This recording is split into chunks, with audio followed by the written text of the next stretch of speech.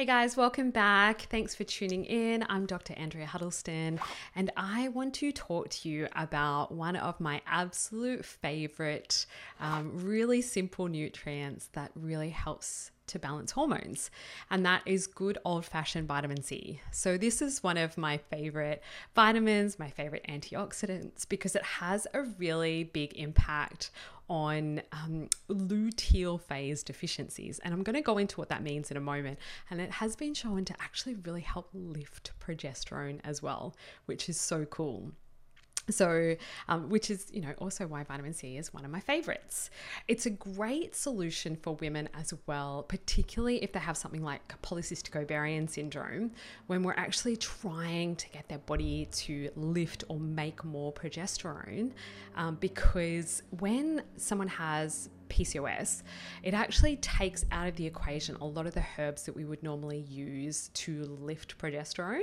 And in this instance, it might be something like Vitex, because, Vitex increases luteinizing hormone surges, and often the LH to FSH ratios are already too high in PCOS instances. So vitamin C is actually a really great alternative for that as well. And it's something that I use all the time.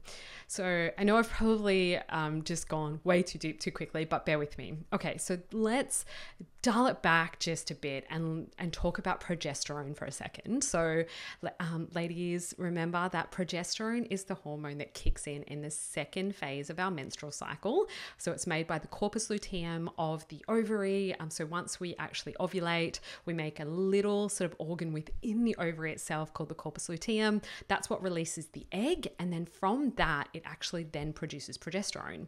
And progesterone is known as nature's Valium. So it's our feel-good, blissful hormone that binds to some of our neurotransmitters as well. So it's called a neuroendocrine hormone because it has this lovely effect on our brain as well. And it's supposed to have a really nice, nourishing effect on our sympathetic nervous system and keep us nice and cool, calm and collected. Progesterone also has an effect on raising the body temperature as well. And we can typically detect that on basal body temperature thermometers when we're tracking our cycle. So progesterone kicks in from ovulation to then back to the period where it decreases again. And it can be detected via just a simple blood test. So like a serum blood test in your mid-luteal peak. And on average, we test that around day 21 to see if you are making progesterone, which will happen if you ovulate. And it should be peaking at a really good level in that mid-phase of the luteal cycle. So one of the most common hormonal imbalances that I actually see in women is a luteal phase deficiency or luteal phase defect. And symptomatically, what that might look like is women with shorter cycles. So instead of having, say, a 28 to 30-day cycle, they might have a 21-day cycle. They might get spotting before the period or breakthrough bleeding. They might have a lot more PMS. They might have a lot more painful periods as well. And we see that really commonly with these luteal phase deficiencies. And often the PMS is really exaggerated too. They might have other menstrual cycle irregularities, but this is also very much associated with increased risk of infertility and miscarriage as well. So progesterone and having like that good proper luteal phase is essential for just good hormonal health as well. Now, I looked at some research that is supporting this idea of the use of vitamin C as effective support for a luteal phase deficiency. And what it showed was that vitamin C can increase serum progesterone levels with luteal phase deficiencies. Its intake is associated with higher levels of progesterone as well. And it actually improves the adrenal gland function of making the precursors to our reproductive hormones in the first place.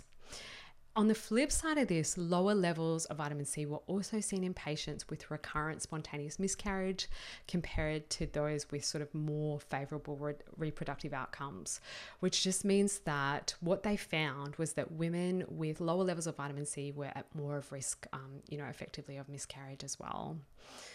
So as I said, this luteal phase deficiency is one of the most common hormonal pictures that I see in practice.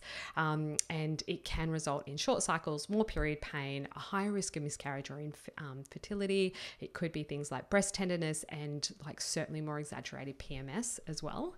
And a really simple, easy solution for that can be something as simple as vitamin C. Vitamin C is naturally occurring in certain fruits and vegetables, in particular, like obviously our citrus fruits and oranges, broccoli, strawberries, and the list goes on. But of course, it's also a really easy supplement to take as well. Typically, I will recommend about 4,000 milligrams per day on average to my patients when we're trying to use it for this hormonal impact.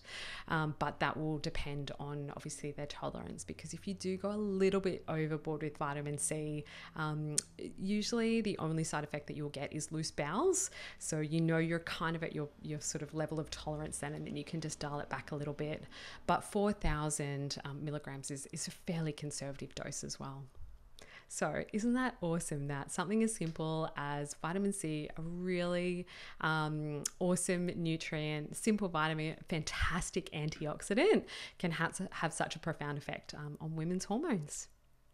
So if you've loved this content, don't hesitate to subscribe below and make sure you check out Hormonal Mastery, which is, essentially my one-stop shop to understanding hormones, your hormonal imbalances, and also holistic solutions to balance them.